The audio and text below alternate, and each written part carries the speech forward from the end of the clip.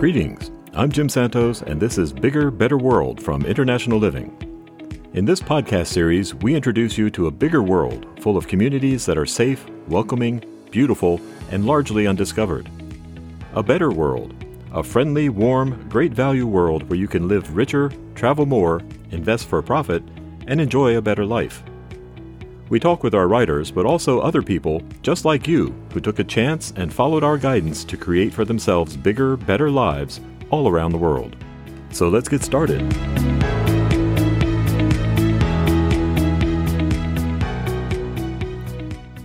Our guest this week is Kathleen Evans. Kathleen hails from the U.S. and has lived in several countries. When her nearly 3-decade career as a media executive in Austin became overwhelming, she and her husband decided to leave the corporate rat race and find a slice of paradise in Costa Rica in 2013. An avid traveler, cruiser, and adventurer, she has been to 6 continents and 96 countries. Kathleen has been a correspondent and contributor for International Living since 2017 and currently splits her time between Costa Rica, Malta, and the U.S. So, Kathleen Evans, welcome to the show. Well, thank you so much for having me, Jim. Yeah. Now, understand, Kathleen, in our introduction here, we mentioned that you've been to 6 continents and 96 countries. That's an awful lot of travel. When did you start doing that travel? Yeah, right. That's pretty crazy. Well, my mom was a nurse, and she retired and became a travel agent. Oh, well, that helps. And so it kind of rolled into this. She had this passion for travel, and fortunately, they took me on every trip that we ever did. So, it ended up, it's funny because a lot of people have asked, oh, how many countries have you been to? And I was like, I don't know, 50, 60. And then I filled out one of those little maps where what country have you been to? And, Asia, click, click, click, click. Click. Well, what about Africa? Click, click, click. And all of a sudden I looked at it and it's like, whoa, 96 countries. Okay. But that is including Caribbean islands. So, each island is a country nation. Right. I suppose as a public service who should point out to the people born after 1985 that a travel agent is someone who used to help you arrange travel before the internet. Right. And there's actually, from what I'm hearing, kind of a trend in the post-COVID Armageddon. There's kind of a trend of people going back to travel agents. Oh, interesting. So they don't have to deal with these, hour and a half waits just to talk to an airline when you've been bumped and that sort of thing. So, it's making a comeback. So when did you start traveling? What year? Oh, yeah. So really as a child, started traveling in the United States initially, but then trips to Mexico, cruises to the Caribbean. So, in grade school, I was in grade school. So I kind of got a head start. Before I was out of school, I had probably been to a couple dozen countries. And when you were working in Austin, was there a particular event or realization that made you decide that there were better ways to spend your life than in a corporate office? Oh, absolutely. Well, it happened daily. When I was in media sales as an account executive for publishing, radio, and television in the entirety of my career. And each year became more challenging. There's the good old days of Mad Men and the martini lunches, but those kind of went by the wayside by the time I entered the industry. And you're in sales, you're only as good as your last sale. And it's, what do you have for me today?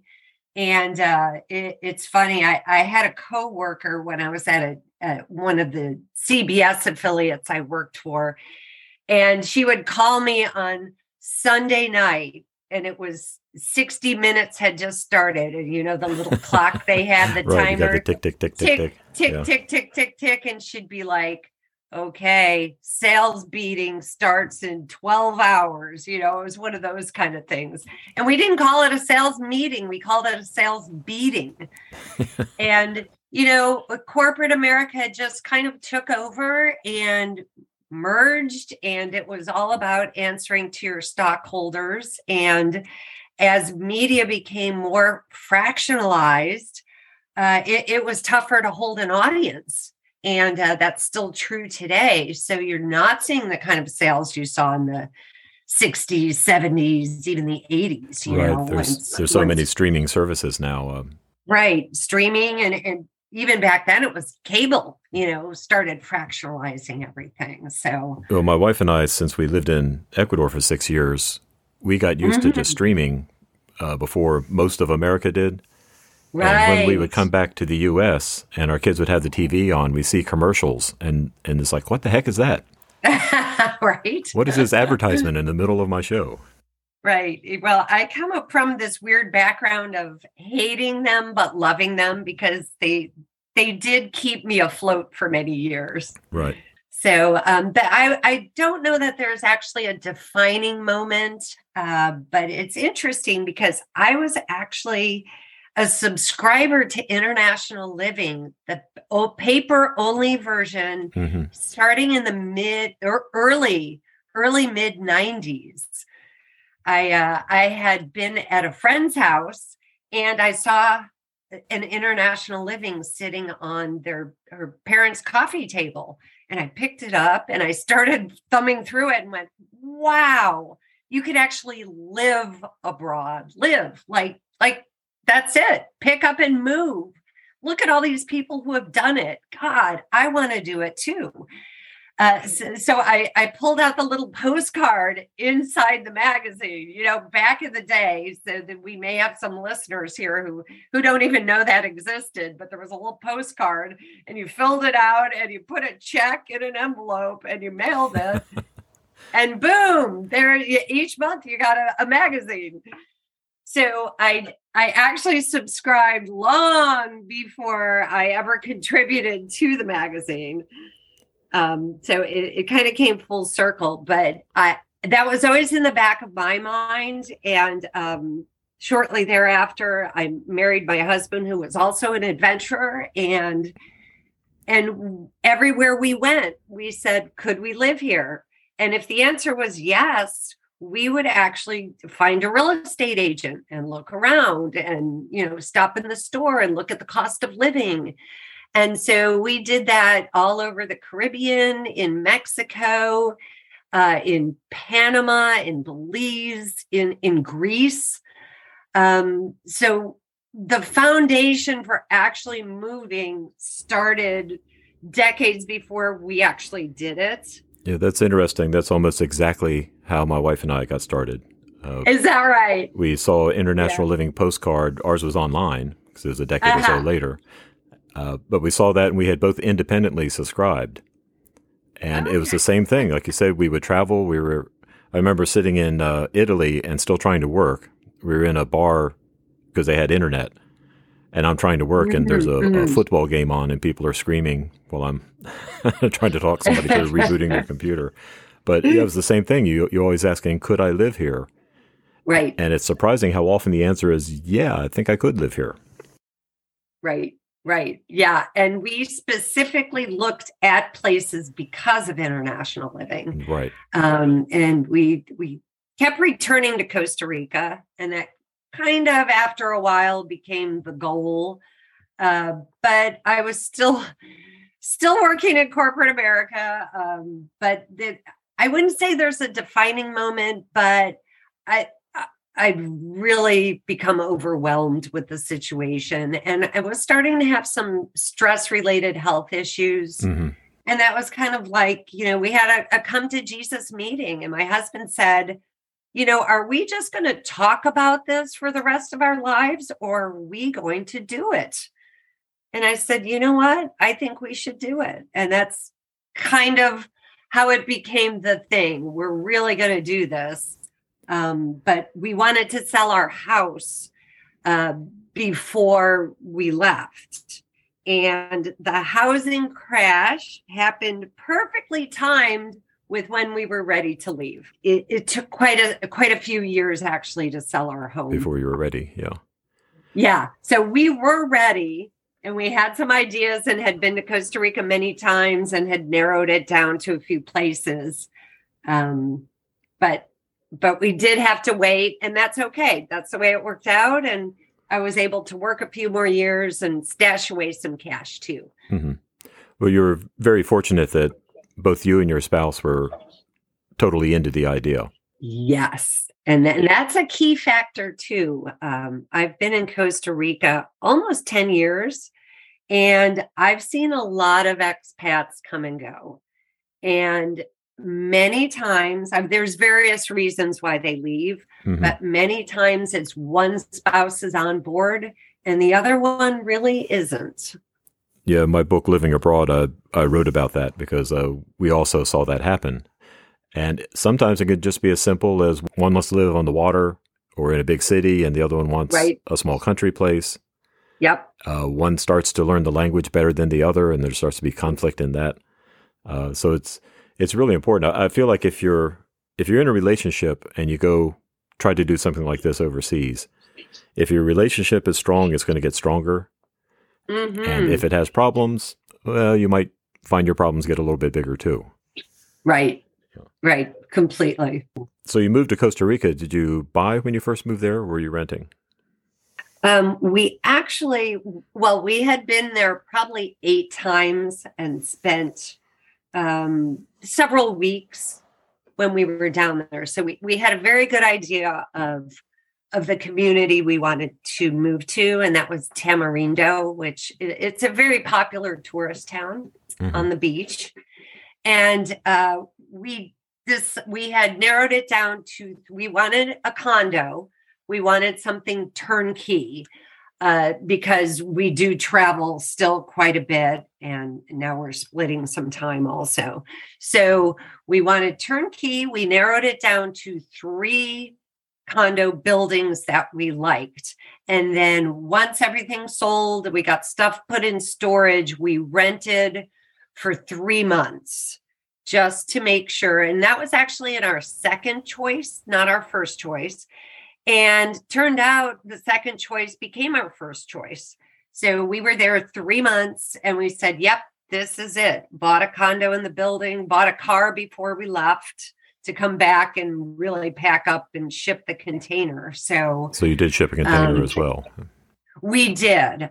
Most of the condos down there are furnished already, or at least partially furnished. So most people, certainly in that area, do not send a shipping container unless they're bringing a car. But we talked to some of the furniture package people, and it was pretty costly. So, if you wanted rental grade, pretty crappy stuff, yes. At that time, and this is 10 years ago, prices have gone up significantly, but it was about $20,000 to furnish a 2-bedroom condo. And that was everything, dishwares and art and furniture and linens and that sort of thing. Then they had another package that was about $50,000, which was, a little nicer. And that, you could go upwards from there. They had a $70,000 and a $90,000 package.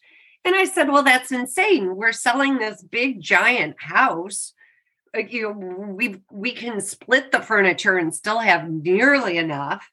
And I looked into shipping from Austin, Texas to Tamarindo. So that goes to the Port of Houston, down to Puerto Limon on the Atlantic side, the Caribbean side. Then they take it over to San Jose. It goes through customs. They load it on a truck and take it up to your condo and drop it off for $10,000. Right. Yeah. We shipped a container ourselves. And yeah. When you're doing your due diligence, you really need to spend some time, like you did, going there first. And I'm pretty sure you also went to all the malls and checked out the prices and the quality of things. Absolutely. Because even things like linens and towels, they may be cheaper, but they may be of pretty poor quality. Exactly. Pots and pans. Yep. Cutlery, things like that. I remember in a restaurant in Ecuador trying to cut a steak and the knife kept bending. You know? That sounds about right. I see some similarities here in Latin America. And the other consideration, I think, is homesickness is a real thing, and culture shock is a real thing. And if you have some of your stuff, some stuff that's familiar to you, or some of your favorite things, it could be chairs, or in my case, musical instruments, or anything like that reminds you of home, and so it doesn't feel quite as foreign. That can really help lessen that shock that expats go through for the first 6 months or so. Right. I agree with that. There's two schools of thought. Some people want to start fresh with a whole new look. But we were happy to have our familiar things and our favorite mattress. Mm-hmm. Sleep becomes important, especially as you age. So yeah, absolutely. We were happy. We did the shipping container. It showed up only a week late. And we only lost 2 fairly unimportant items. You can also just ship pallets now, too. So you don't have to go all the way and ship an entire household. You can just ship, a comfortable amount of stuff. Right. In fact, our shipper did shared containers as well. So you moved to Costa Rica. You're living there. How did Malta enter the picture? Yeah, well, it's interesting. We are permanent residents of Costa Rica. So we have all of our rights there except for voting. But when COVID hit, we were pretty much Costa Rica bound. There were no flights in and out for months. Both airports, all seaports, everything was closed. And this went on for quite a long time. And so, some of the folks that needed to get back to the States, whether it was, an aging parent or some reason they needed to get back, they could fly home. There were repatriation flights. United had several of them to Houston, one way, extremely expensive. I was going to say, I bet there was a nice charge on that. Yeah. And it was one way because you could not come back to your home unless you were a Costa Rica citizen. So even with permanent residency, they would not let you back in. We were there for about 1.5 years. And we realized, especially being in Tamarindo, I mean, it's a small beach town, and we love that, but there's no arts, and there's no history, and we're travelers, and we're big fans of all of those things. We love the beach and we love food, but we also love museums and history. And, Europe kept calling, and, international living covers Europe very well.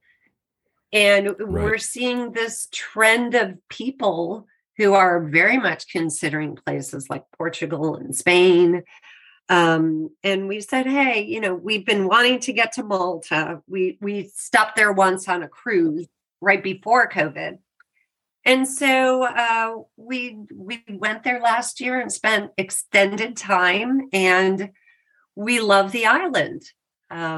It's not for everybody, but it's a pretty cool place, and it's a great launching pad for all of Europe. You've got all these discount airlines like Ryanair and Wizz Air, and you can get anywhere within 2 hours.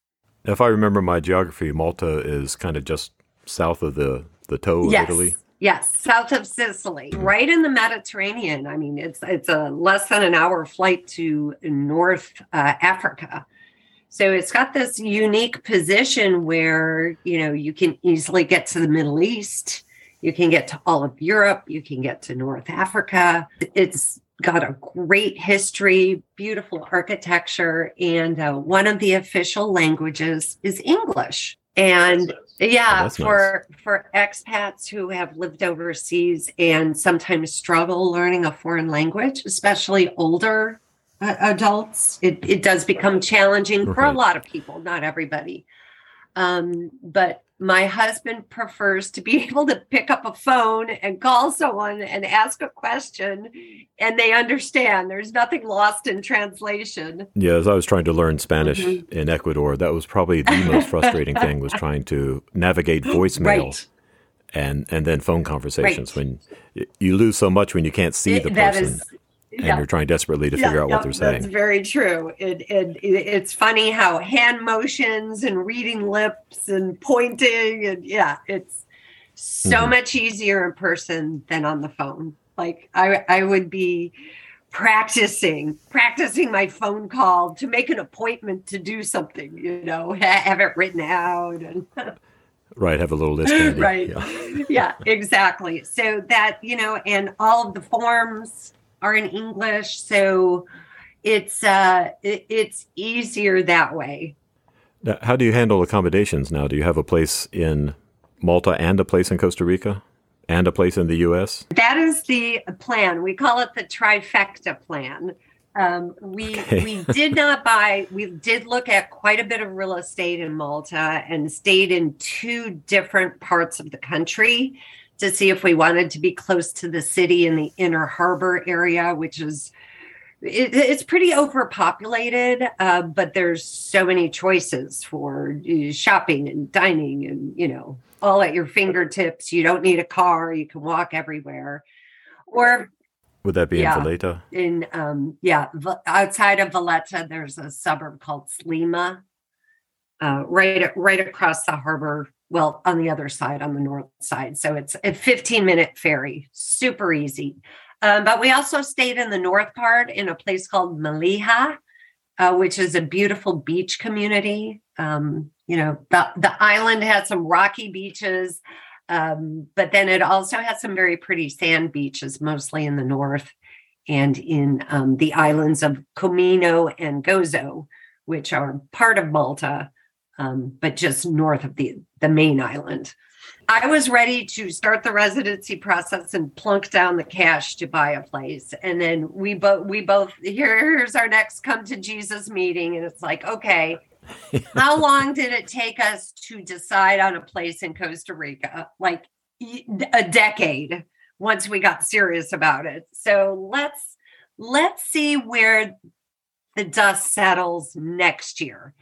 There's a war at their door. We really, at that time, we were there in the spring and summer, didn't know what was going to happen with the war in Ukraine. Inflation was raging. And the interest rates hadn't gone high enough for housing prices to start tumbling.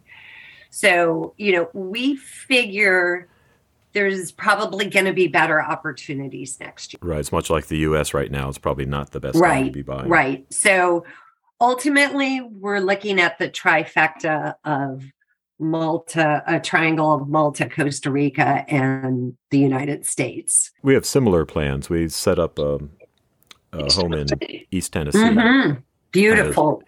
We think of it as equally inconvenient to all of our kids.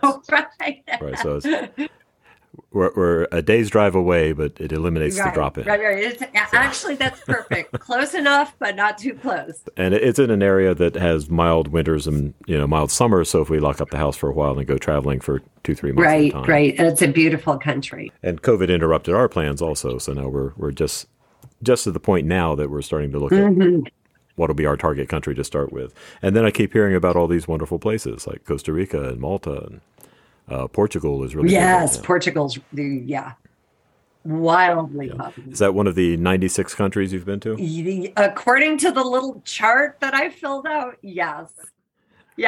Well, I studied in Cambridge in college in England, so pretty much all of Western Europe was covered, before I was even out of school, because it's such a fabulous launching point to backpack through Europe, which I did quite a bit of. Right. So easy to hop on a train. Yeah, covered that. And then I had a midlife crisis early and actually left all my responsibilities for a year and traveled around the world for a year. And part of that time I lived in South Africa and did some work with the Red Cross. So I was able to travel through all of the southern part of the African continent. I understand you've also spent some time on cruise ships. Yes, actually, I've probably been on about 30 or 35, 40 cruises. My family, my mother was a big cruiser. Actually, both parents loved it. They loved the fact that you could just get on a ship, unpack once, have everything included in whatever you do, and, wake up in a new place. Here's a new country. Okay, great. What are we going to do today? So, it started with the Caribbean and Mexico, and then we did an Alaska cruise. And since then, I've done quite a few cruises. Did a big 45-day one from Singapore to London. And this was in 2019, right before COVID. And I wondered, I said, I'm not sure about 45 days. That's kind of a long time on a ship, especially Right. since you're crossing big swaths of water. And so, a couple of crossings were 4 days on the ship. And Lots of time at sea. yeah, so it turned out to be one of the best vacations of my life. And when you're on a ship that long, it becomes a community. And you really do make friends and make plans. And hey, what are you doing when we get to Goa, India? We're going to go to this beach. You want to go with us? That sort of thing. And it turned out to be pretty fantastic. And I looked at my husband and said, "Yeah, I think I could live on a ship. This is pretty cool." Well, that actually brings me to the article we wanted to discuss with you here today. In International Living's April 2022 edition, you had an article there called "Wake Up to a New View Every Day Aboard a Cruise Ship." Right. Yep. You want to tell us a little bit about the concept there? Yeah. So I had the pleasure of interviewing one of the CEOs, Alistair Punton, and he and his partner, Shannon Lee, are developers, but they've never actually developed a cruise ship before. But they had this concept that you could actually live on a ship, but it's not really a traditional cruise ship where, you're in a port for 8 hours, you're on to the next place, you've got to be on the ship, that sort of thing. This is condominiums, right? So you're not just in a small cabin. Right. These are condos. Now, some of them are small, the lower end ones, but they've got, so the whole idea was initially they were going to take an older ship and refurbish it, but then they couldn't create what they wanted to do in the way of a modern cruise ship where you've got a back end that rolls out and you can zip in on your jet ski and that sort of thing. So they really wanted something from scratch. And so they started working with some companies to come up with a plan to create a cruise ship, a residential ship, really, not a cruise ship, with 547 fully furnished condos. And you actually buy into this cruise ship. You own the condo. You can come and go as you please. And as an owner, you get to vote on the itinerary. So they create these itineraries around the world. And it's as I mentioned, it's not traditional where you're just in a port and the next port and the next port. They spend time there. So you go in, you may be there 3 nights, 5 nights. You can really get to know that area. You can stay on land if you want. You can go see friends. You can, go inland into the country and then meet up with the ship in the next port if you want. There's no, you've got to get on board. The whistle blows at 5 p.m. And so I was kind of fascinated with that idea, especially since I've been such a cruiser for much of my life. But, this is a little more unique in that a ship this size would normally have about 2,500 or more passengers. But Alistair assured me the maximum they'd ever have is 1,400, and typically only 1,000 residents on board at any given time. And these condos have kitchens? They actually do not, and I found that interesting. So this concept is not new. There is a ship that's been around for decades called the World, and initially you could buy in, at a fairly affordable rate. Now I don't think you can touch a condo in there for under $5 million. I mean, Madonna has a condo on it. It's lifestyles of the rich and famous. It's not a live on your Social Security. Yeah, right. Kind of situation. So I actually, and it's kind of this, very wealthy closed circle of people. And it's hard to penetrate into even finding someone that owns on that ship. I was fortunate to track down a gentleman, and he and his wife had a 2-bedroom condo on it several years ago. They've since sold it and bought a place on Storylines, this new conceptual cruise ship that they're building. And he said, circling back to the kitchen thing, he said they had a kitchen on the World. Everyone has a kitchen, but he said, we hardly ever used it. And he said, it's kind of silly. It's a space waster. You could have a microwave and a mini fridge. But the concept on this new ship is that they have 20 dining and bar venues on the ship. So your monthly HOA fee, your homeowners association, pays for the food. Unless there's an upcharge for lobster or something like that, your food is inclusive. And I was going to ask about that. I assume there'd be a monthly fee right. for this in addition to purchasing. Yeah. So these, dining rooms have rotating menus. They do seasonal items where they're located, and they have 24/7 room service. So if you wake up and you want your morning bagel and a coffee out on your deck, you just call room service and they deliver it. Mm-hmm. So you don't have to have a kitchen, but each deck will have a community kitchen. So if you love cooking, you can certainly do that. You can go out on land, buy all the ingredients and cook up a meal for the family or, a group of friends or something like that. Right. So I found that kind of interesting and a great way to make use of more space for living and sleeping. I assume there'd also be some kind of medical facilities on board. Oh, yeah, absolutely. The way I understand it, they will have a medical clinic with a doctor, a nurse, a pharmacist, a nutritionist, and a physiotherapist. So they will have, it'll be set up for emergency medicine, as far as they'll have a helicopter landing pad if there's any medical evacuations, but they would be able to take care of any minor emergencies. But one of the things that Alistair really stressed to me was that part of living on board is that they give you a specialized health plan.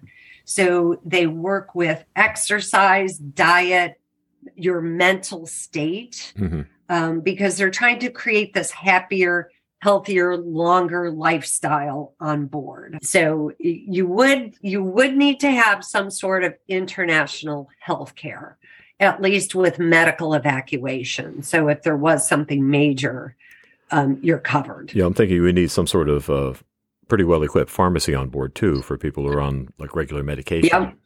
Yep, absolutely. And, they would specialize towards that. If an owner, has diabetes, they would make sure they have that medicine on board. So this really sounds very nice, but I have a feeling it also sounds a little expensive. This doesn't seem like it's more of a kind of a budget operation either. Right. It isn't. Now, again, getting in on the ground floor, there were some of the smaller, like the 377 square footer that you could get for under $400,000. But all of those have sold.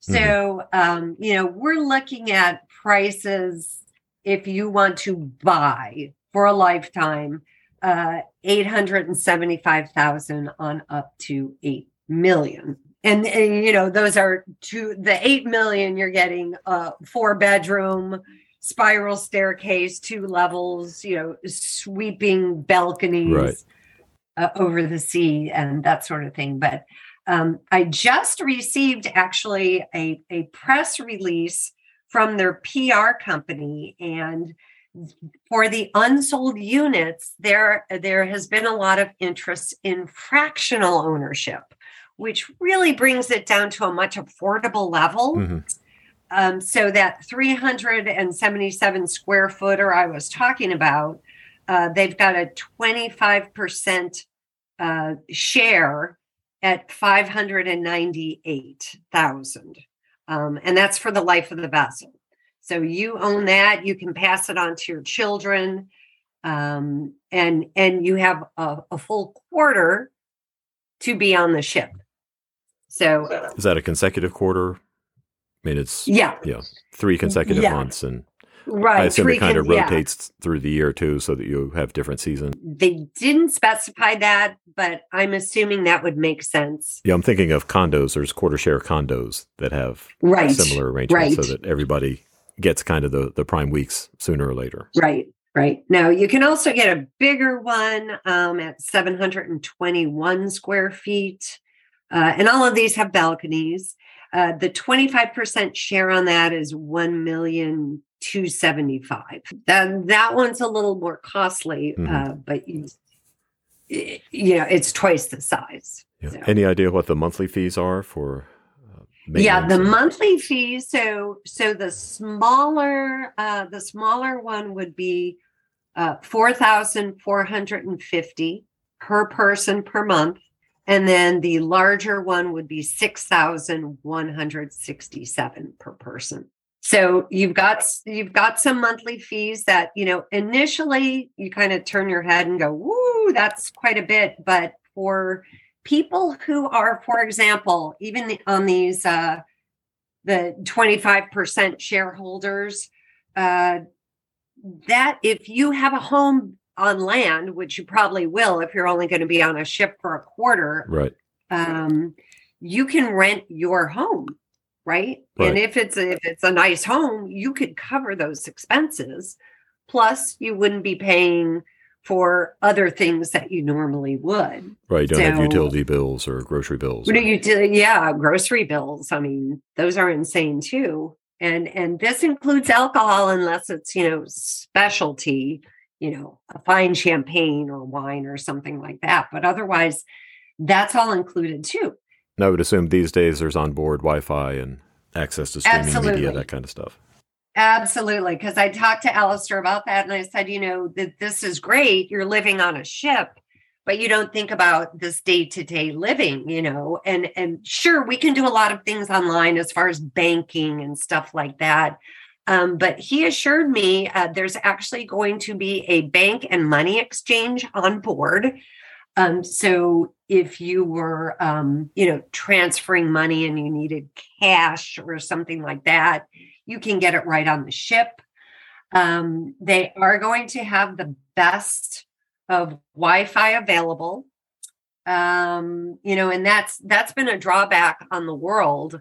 That's what Tony, the previous owner, had told me. He was trying to run a business and, 10, 15, 20 years ago, Wi-Fi was quite unreliable on a ship, especially. So that was part of the reason he sold. Now it's a little different. So Alistair also said that if you have a phone, 80% of the time they're actually on land. So you could have a regular phone package and it's going to work most of the time. Mm-hmm. So he said they'll always be looking at improvements on that as well. And you can bring your dog. They allow pets. They actually have a whole pet relief area, and there will be a vet on board. So that's kind of cool, for homeowners, because let's face it, at least 50% of us have pets. Right. So Fido gets to come along. Yeah, exactly. So, there's a lot of cool things. If you want to sit in a hammock and do nothing, you can, but they have all kinds of water sport activities. You can bring your golf clubs and store them and go golfing. That they're going to have a movie theater, an art studio, a bowling alley, a 10,000 book library, and rotating entertainers as well.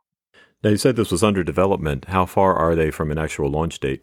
Yeah, that's a great question. And I would put up a small red flag on anything conceptual. Know what you're getting into, do your due diligence. The ship has had some delays. First with COVID, of course, where everything kind of shut down for quite a while. And then evidently there were some steel shortages. Right. And obviously a ship like this is going to need a lot of steel. So they do have a contract with Broad Split Shipyard, which is in Split, Croatia. They have a design group out of Sweden that is working with them. So their PR folks told me it is now booked to set sail in 2025. However, it is my understanding that they have not actually started production on it yet. That's a projection at this point. Right. That is a projection. It all appears as if we've got a green light. I see, Travel and Leisure and Forbes covering this ship as well. So I would always say I'd rather see the bones first. And I think some of the early adapters might see some price increases too, because, this whole concept was pre-COVID. Right. So I would assume that prices may be creeping up, if not in the ownership, at least in the fees, the monthly fees. Is there a website where interested parties might be able to go to take a look at this? Yeah, absolutely. I believe it's storylines.com. Okay, so anyone interested could go to storylines.com and take a look at some computer mock-ups, I'm assuming, of what life aboard the ship could be. I would like to point out that this is not an International Living project or anything that International Living supports or recommends. This is something that we're reporting for your interest, and certainly encourage you to do your due diligence and check out everything before you would consider investing in anything these days, really. 100%. I wanted to do this story because I'm a cruiser and I've been fascinated with life at sea. And it is definitely something, if you're a big cruiser or you'd like to travel that way, it's something to consider. Yeah, and the cruise industry has really taken quite a big hit from COVID, probably more than any other industry. Yes, they have. What is your take on that? Are things getting any better? Or? Yeah, Jim, it's interesting. Since COVID, I have been on 2 cruises, and fortunately, I have not gotten it. They are taking better precautions. Some of them, especially for anything a week or longer at sea, you do have to test. You have to come with a negative COVID test. They look at your vaccination cards. Some are getting a little more lax on that. I've seen cleaning, way more cleaning than I'd ever seen before. Right. But one of the interesting things that I did want to mention, I asked Alistair about that because, when COVID happened, all the ports shut down and nobody could. They didn't even want the ships to pull in port. Right, I remember. And I asked him about that. I said, well, if you're living on a ship, you can't go to port and fly home if you don't have a home.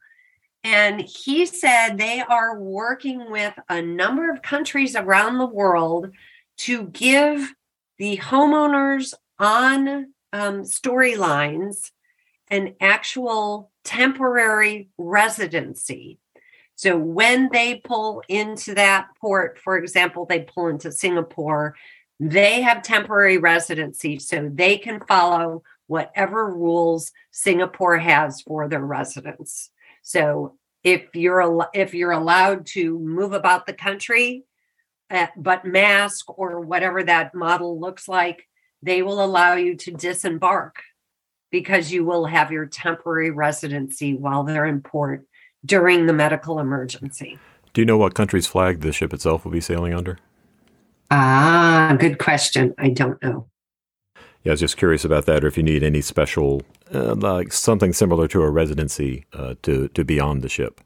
No, you don't. Just your regular that passport. I know. Yeah. Yep, just your passport. Well, Kathleen, I'd say you've certainly given us a lot to think about here. Yeah, absolutely. It's so fun to chat with you, Jim. Yeah, it was great to talk to you again, to actually have some time to talk to you. I think I've run into you at a conference or two. Right. You're always completely hoarse from talking to all the conference goers for the past 3 days. Well, Costa Rica is a very popular country. So, that desk is always full with people wanting to chit chat. Right.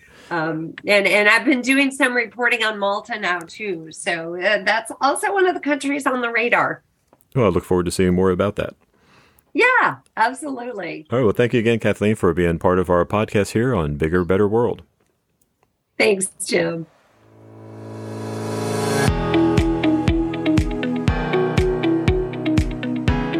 The Bigger, Better World podcast is the production of International Living.